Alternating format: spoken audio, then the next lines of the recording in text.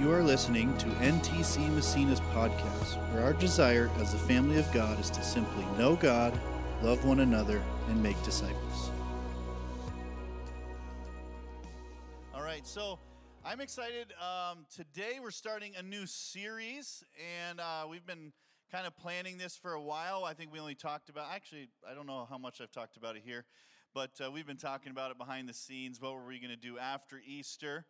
And if we didn't mention a lot of it, but we're going to be doing a series on Genesis to Revelation, not the entire Bible in between. And it's all today. It's going to be a really long service. No. But Genesis to Revelation, and the heart behind this series is two parts. One is, where did we begin as humanity?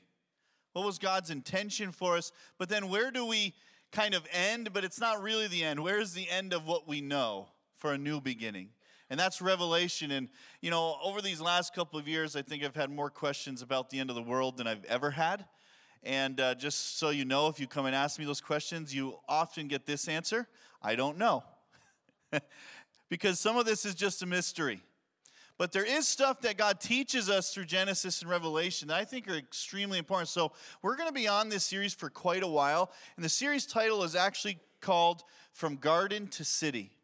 And the reason for that, we're going to kind of open it up today as I read through Genesis 1 and 2 and a little bit of Revelation, is that we start in a garden. We see this story of humanity start in a garden setting.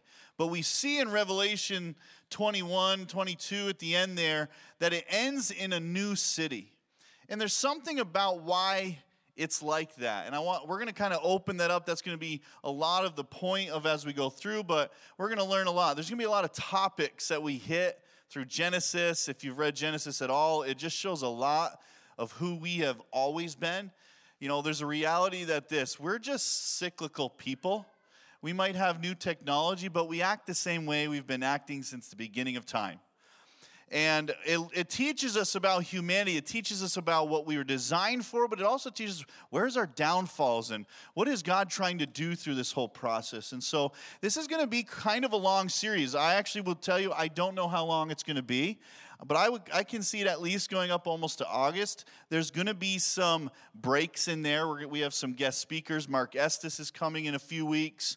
We have some people that are going to be coming through the summer, so we'll have some breaks. But we're going to be sitting on this topic for a while. And the reason is I don't want to rush through because it's really important. Because if you don't know why you're here or what God's original intentions were for humanity, sometimes it's hard to actually see through the clutter of the modern world to our purpose and design. And we want to land on that. We want to know who we are as humans, who we are as followers of Christ, and what is the purpose and design and intention of our lives. So, awesome. If you have a Bible, I'd love for you to open to Genesis 1. It's really easy. It's at the beginning.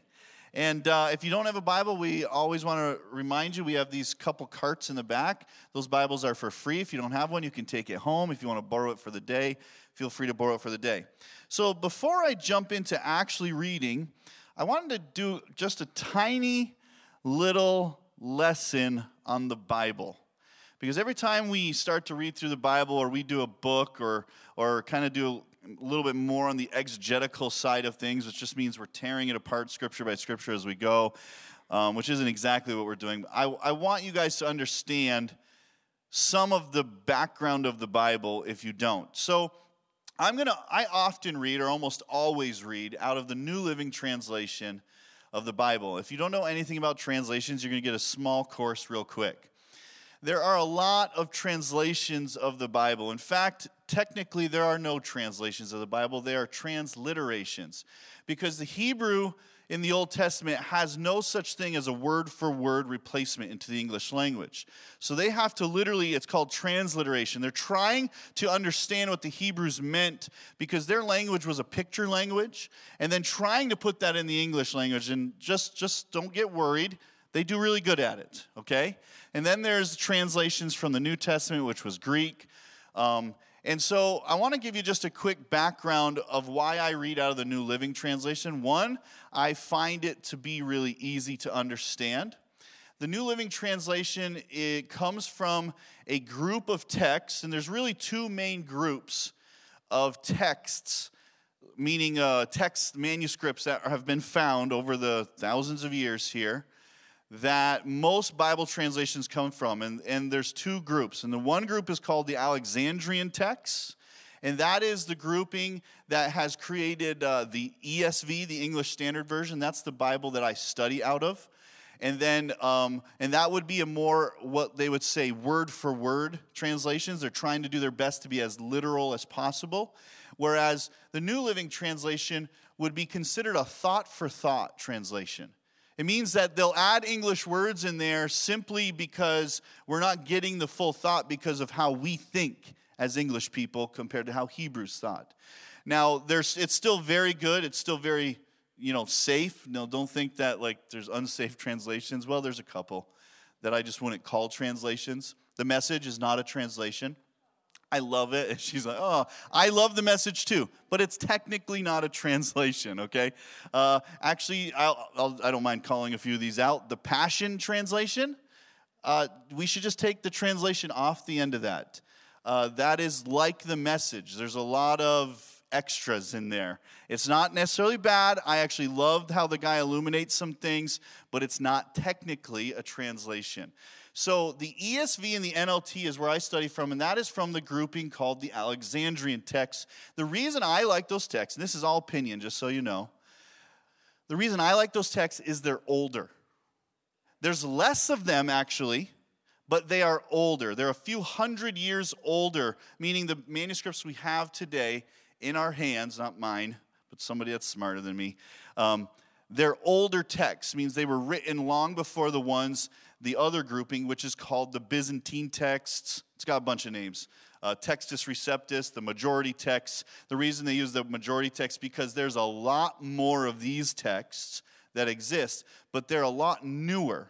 They're 400-500 years younger than the other texts that have been found. Now, some of you might right now be freaking out like, what the heck? I thought the Bible just dropped out of the sky and it was perfect. It's complicated. That's the easiest way to say it when it comes to the Bible. It's complicated. If you read the Bible and you read it as the Scripture of God and you read it as, inspired Word of God, you still have to have faith in that aspect. But I like to read out of this one grouping of textings. And sometimes, I'm just saying this out there, I just wanted to teach you a little bit this morning about some of the background of the Bible. I personally like the Alexandrian texts because they're older. I find them a little more clear. And the other text, which is most people would know, the Byzantine text, is where the King James Version came from. So, but it was because that's all they had at the time. They didn't find the older texts until 150 years after the King James Version of the Bible had already been translated and written. They started finding older texts just through archaeological excavations, all those kind of things. So, are you bored out of your mind? Okay, sorry. Some people are like, I do not care about any of this stuff. But for me, I want to understand the background of how we put our trust in this book. Because we do put our trust in this book. And so, but anybody that gets really stuck on some stuff, I would just say it's a lot more complicated than we understand. And I just gave you the simplest version of trying to understand this. It's actually far more complicated than just these two different texts. But this is the main way that Bibles get translated. And then there's guys who just have given their whole lives to understanding ancient Hebrew. And they literally will sit in a room with other guys who've given their whole lives to understand ancient Hebrew and Greek. And then they just argue and debate over words. And that's how you get translations.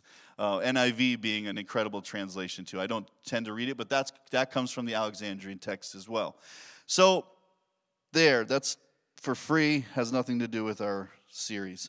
But I want you to know where I read from. I get these questions at times. Hey, why don't you ever read out of the King James? One, I just don't understand it half the time. It's too old for me. But I do have New King James Version scriptures memorized. I have to constantly go back to that. So, Garden to City, Genesis 1. We're just going to pick up here, and we're going to read through 2 chapters in Genesis today. And I want to talk about a few main themes that come out. as we talk about this idea of where did humanity begin, what was God's intention for us. So let's just start right in verse 1. In the beginning, God created the heavens and the earth. The earth was formless and empty, and darkness covered the deep waters, and the Spirit of God was hovering over the surface of the waters. So we see this creative moment begin where God is creating things. And in verse 3 it says, "Then God said, 'Let there be light.' And there was light. And God saw that the light was good. Then he separated the light from the darkness, and God called the light day, and the darkness night. And evening passed, and morning came, marking the first day. Then God said, 'Let there be a space between the waters to separate the waters of the heavens from the waters of the earth.' And that is what happened. God made this space to separate the waters of the earth from the waters of the heavens. God called the space sky, and evening passed and morning came, marking the second day."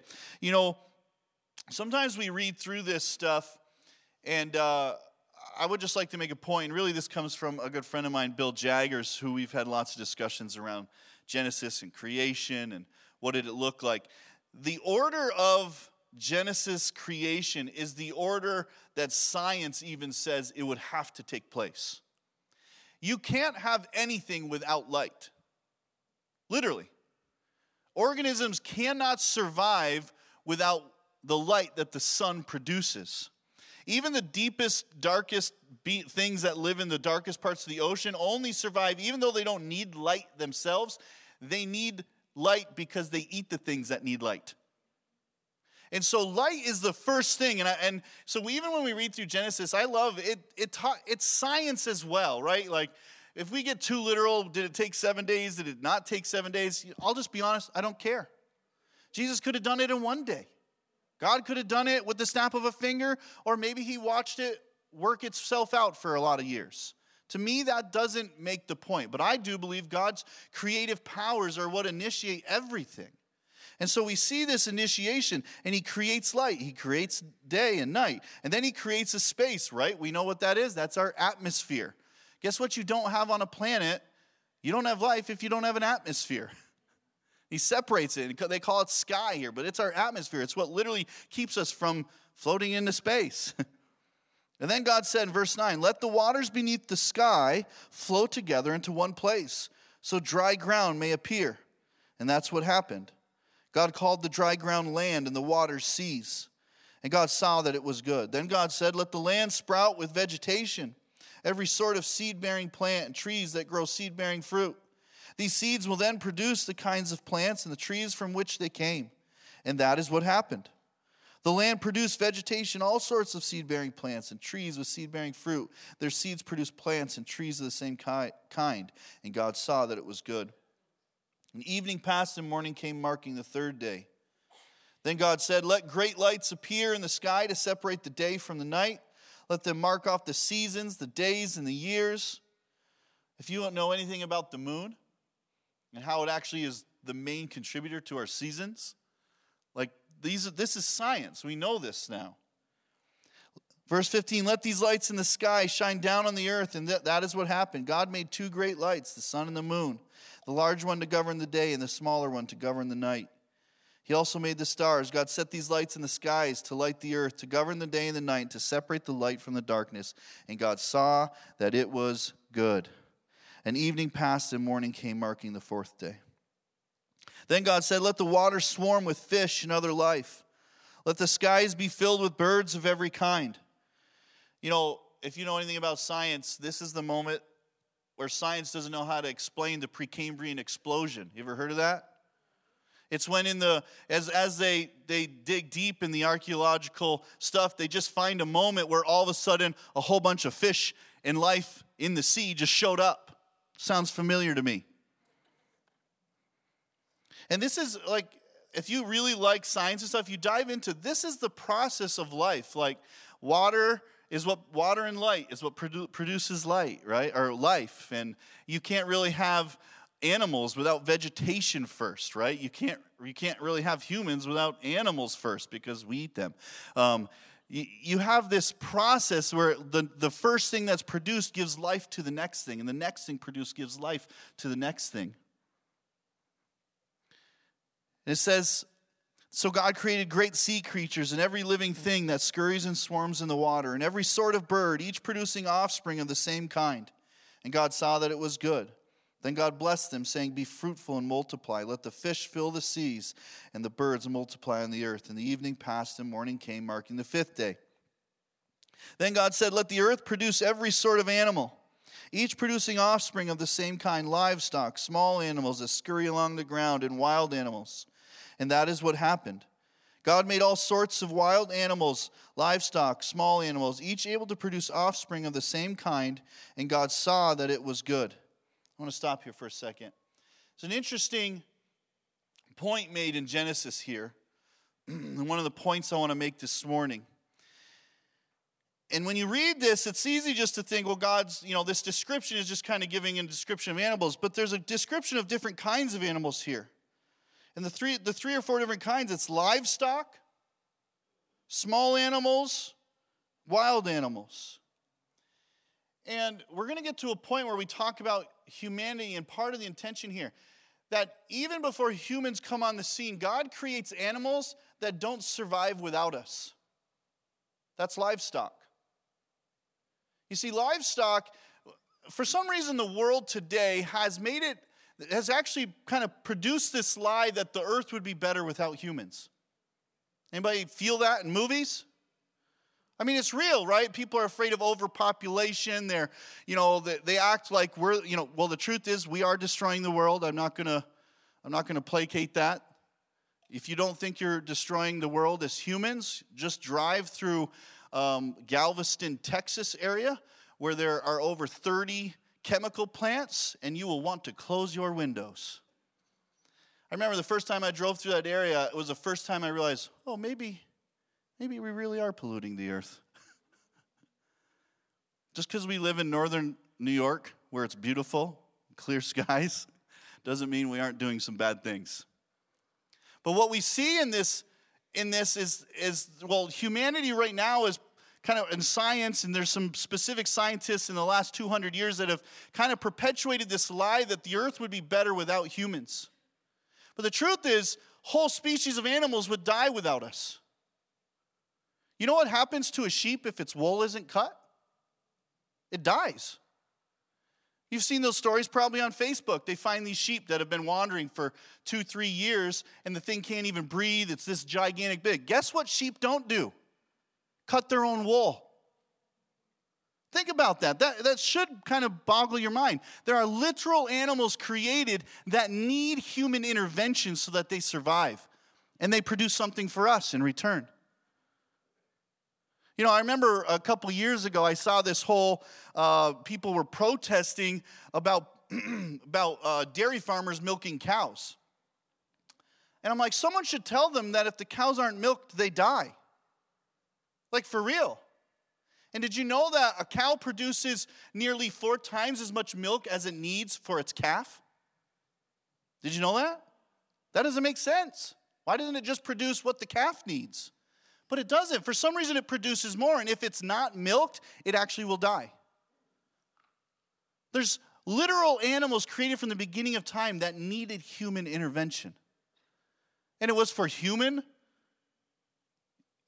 consumption and human, interaction, but also for us to take care of them. And so there's this idea that we need to make sure we understand humanity in its right way is supposed to make the earth a better place. It's supposed to actually shape it. The earth would not be better off without us. You're quiet. Then God said, "Let us make human beings in our image to be like ourselves." Very interesting statement here. Immediately, we start to see that there's something complicated in this idea of God. It's not this singular understanding. It literally says, like ourselves. It was written from the very first time in Hebrew, this pluralistic understanding that God is multiple persons but one being. And don't even try to always wrap your mind around that. But here they are, and we understand it now, the Father, the Son, the Holy Spirit. And they're saying, let's make humans like ourselves. They will reign over the fish in the sea, the birds in the sky, the livestock, all the wild animals on the earth, and the small animals that scurry along the ground. So God created human beings in his own image. In the image of God, he created them. Male and female, he created them. Very important scripture here. And then it says, then God blessed them and said, be fruitful and multiply, fill the earth and govern it. I want to stop there for a second and give you a little explanation of some of our own beliefs as New Testament church. I believe that men and women were always supposed to rule and reign and govern together. You know, there's a patriarchy thing that happens in the Bible and makes its way all the way through, and it's still today, where there's this idea that men are over women. I'll tell you what, it was never supposed to be that way. We'll find out next week when I do chapter 3 that the curse is women trying to subdue men and men lording over women. Both of those are the curse. You see, we were created in God's image, both male and female. He created them, and then he said, let them rule and reign and govern. See, we don't rule and reign and govern the earth well unless both of us are doing it. We're all called, every one of us, and not to get into a weirdness, but I believe in only two genders. And male and female, when they work together in the roles that God has designed them to do, they actually have an authority together to rule and reign and govern and create and shape a world that doesn't exist today because we have never done that well. But that's the design. If you don't like it, ask God about it when you get to heaven. It's Genesis 1. The first chapter, he puts this purpose into men and women. And he says, listen, I didn't just create you just to exist. And the first thing he creates us to do is to actually look like him, to bear his image, to be like them. But then he says, now I'm going to give you a job and a purpose, a design for why you exist. And it's to rule and reign and govern this thing that I just created. And we're called to do it together. So it says, fill the earth and govern it. Reign over the fish in the sea, the birds in the sky, and all the animals that scurry along the ground. Then God said, look, I've given you every seed-bearing plant throughout the earth and all the fruit trees for your food. And I've given every green plant as food for all the wild animals, the birds in the sky, and the small animals that scurry along the ground, everything that has life. And that is what happened. Then God looked over all he had made, and he saw that it was very good. The evening passed and morning came, marking the sixth day. So let's jump to chapter 2. So the creation of the heavens and the earth and everything in them was completed. And on the seventh day, God had finished his work of creation, so he rested from all his work. Listen, another point here, just lots of points are going to be made in these messages. If God gets tired, you get tired. If God needs rest, after working for 6 days, you need rest. We live under an illusion, I think it's especially as Americans, that if we work more, we'll produce more. But the truth is, there's something built into our design that requires rest. It's why you literally can't stay awake for very long. The older you get, that seems to be earlier in the day. But there's this thing built into us. We're meant to rest and be beings of rest. And I see this moment with God. I'm like, geez, if God takes time to rest, man, we should be serious about taking times to rest in our lives. And I think we kind of combat this Western mentality that's like work more, produce more, achieve more, get more done. And it's like you're always in a race. Either it's with someone else or a race against yourself to just achieve the most things possible. But there's a place where rest is meant for our lives. If we're like God and God rests, we rest. It said, and God blessed the seventh day and he declared it holy because it was the day when he rested from all his work of creation. This is the account of the creation of the heavens and the earth. And then we get another kind of account which gives us a little more insight. It says, when the Lord God made the earth and the heavens, neither wild plants nor grains were growing on the earth. The Lord God had not yet sent rain to water the earth, and there were no people to cultivate the soil. Instead, springs came up from the ground and watered all the land. Then the Lord God formed the man from the dust of the ground. He breathed the breath of life into the man's nostrils, and the man became a living person. Then the Lord God planted a garden in Eden in the east, and there he placed the man he had made. The Lord God made all sorts of trees grow up from the ground, trees that were beautiful and that produced delicious fruit. In the middle of the garden, he placed the tree of life and the tree of the knowledge of good and evil. So we see these two trees that are pointed out. It says, then a river watered the garden and then flowed out of Eden, divided into 4 branches. The first branch called the Pishon. I know that sounds bad. Flowed around the entire land where gold is found. The gold of that land is exceptionally pure, aromatic resin and onyx. And the second branch, called the Gihon, flowed around the entire land of Cush. The third branch, called the Tigris, flowed east of the land of Asher. And the fourth branch is called Euphrates. You know, there's some real significance in the names of those things. They kind of all mean similar stuff. The one that sounds like I'm saying piss on, but I'm not, it means increase. Sorry. Yeah, I'm still childish. It means increase. And then the Gihon one, it means bursting forth. Tigris means rapid, and Euphrates means fruitfulness. That there's this thing that God, even in the naming of things, he was trying to declare into his creation what it was supposed to be like. And you see it through the creation of the other animals and the fish, that everything that he made is supposed to expand.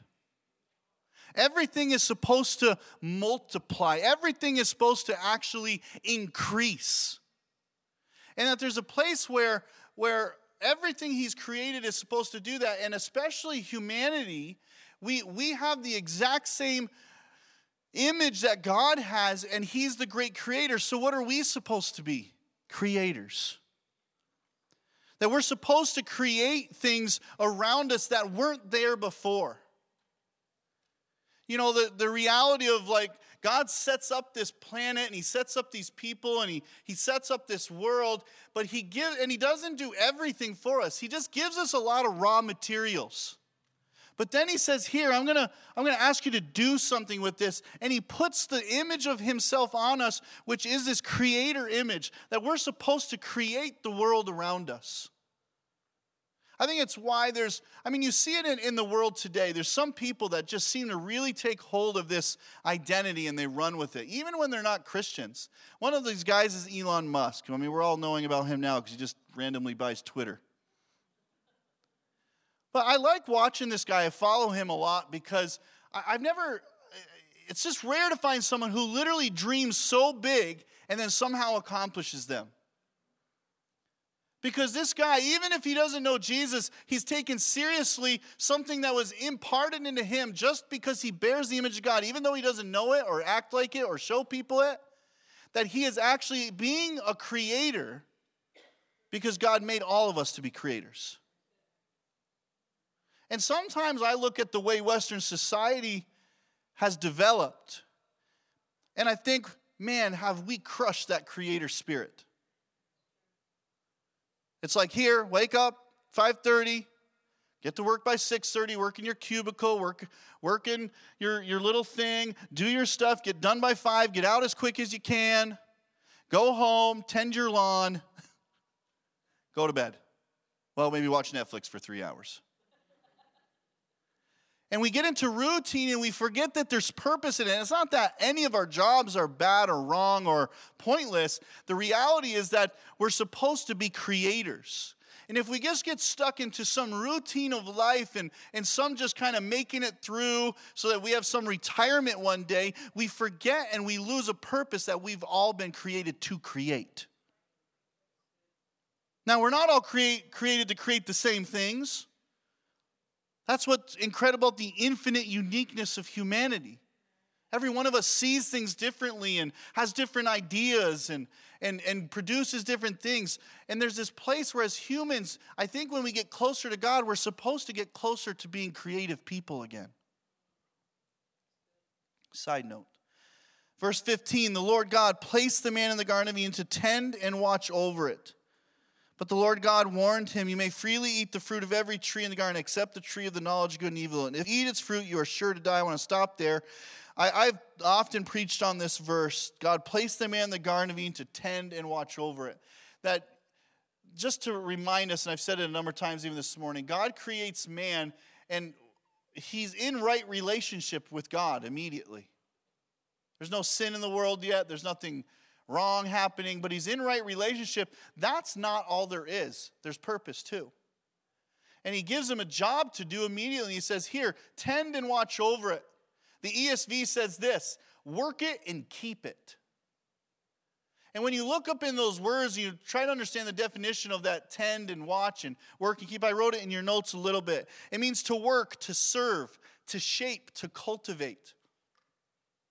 We're called to shape the world we're in. It's actually why it starts in a garden but ends in a city. Now listen, I don't want to live in a city. I hope there's rural areas in this city. But do you go to a city? I don't know about you, but my dad's in infrastructure. He builds bridges and highways. And whenever I go to a city, I literally marvel, how are we capable of this? Skyscrapers. I've been to the Burj Khalifa, the tallest building in the world. It's got 168 stories. I went to the 148th floor because just super rich people own the floors above that. And I stood there and I looked down at one of the richest cities in the world, the tallest building in the world, and I think to myself, man, we are capable of incredible things. And that's part of the point. When we see this begin in a garden where you have this raw material understanding of the world, but God calls us to shape it and actually to create something even better than what was the Garden of Eden. I've heard people talk about heaven like, oh, we're going to go back to the Garden of Eden. I'm like, no, we're not going to go back to that. That'd be weird, first of all. There's no clothes even. We're gonna be building something newer and better. We're gonna shape something that actually is creative and amazing in this world. And that's the city that we start to see in Revelation. You know, it says it comes down from heaven. I think some of that's symbolic. I actually believe we build it. I hope I literally get to put my hands on whatever the materials are of that city and build it. I like to build stuff, if you don't know. That there's a place where God calls us to shape something, and it's why it starts in a garden and ends in a city. Now, what we've realized after chapter 3 of Genesis, we're not going to get there today, is that we screw things up. And we get misguided, and we make poor decisions, and that's why even in the world today, we have done things to damage the very creation that God's called us to cultivate and shape. That we're called to actually care for this environment, to care for this world, and we haven't always done the best job at that, and we should admit that. You want to watch a movie that creeps you out about what we've done to our planet? Watch a movie called Dark Waters. It's just about some companies that created things that is literally now in every living thing in the planet has chemicals in them. I would tend to think that's probably not God's design. And there's a place where we've messed it up, but we're going back to a place where God's going to restore all things to his intention, but we are called to shape the world in which we live. This is the design of humanity from the beginning of time. Then the Lord God said, it's not good for man to be alone. I will make a helper who is just right for him. And we know this part of the story. It says that he brings this woman on the scene, and Adam declares, this one is bone from my bone, flesh from my flesh. She will be called woman because she was taken from me. And that word helper, just real quick, just so that you understand, it's not derogatory. That word helper is better described, if you look it up in the Hebrew, one who completes. So this is what's interesting. Men, we weren't complete yet.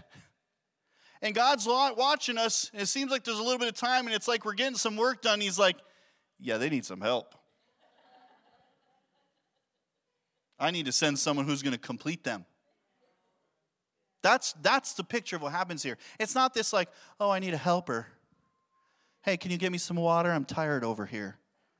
Like, that's nonsense. The two of us are actually what create the image of God the best. We're called to govern together. We're called to work this earth here. We're called to shape it together.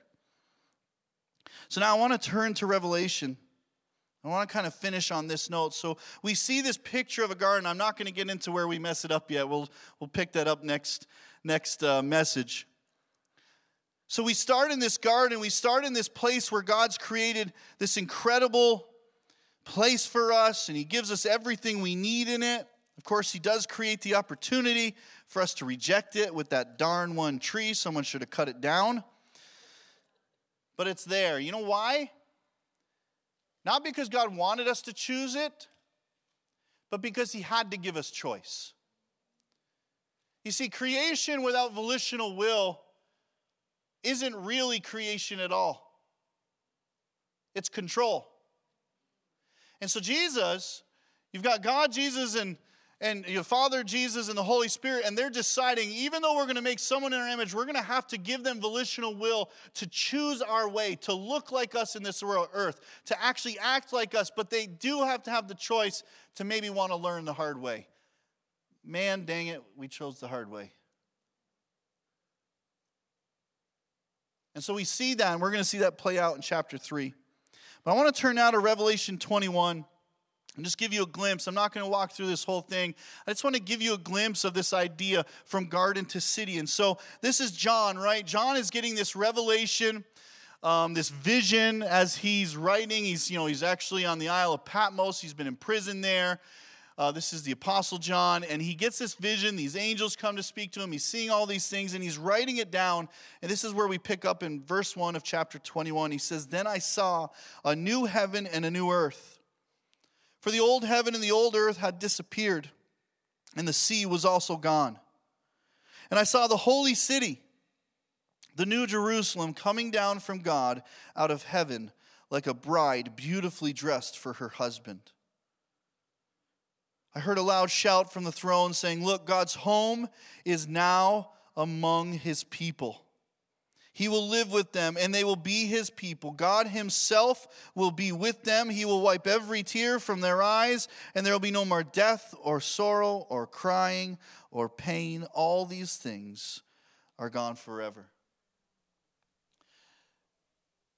The thing I wanted to point out, of maybe the biggest point from Genesis 1 and 2 all the way to this moment in Revelation where this new city, this city of God comes down, is there's 2 points here. In the garden, there was relationship with God where He actually resided with them. We see in chapter 3, it says He walked with them in the cool of the day. I can't even imagine what that was like.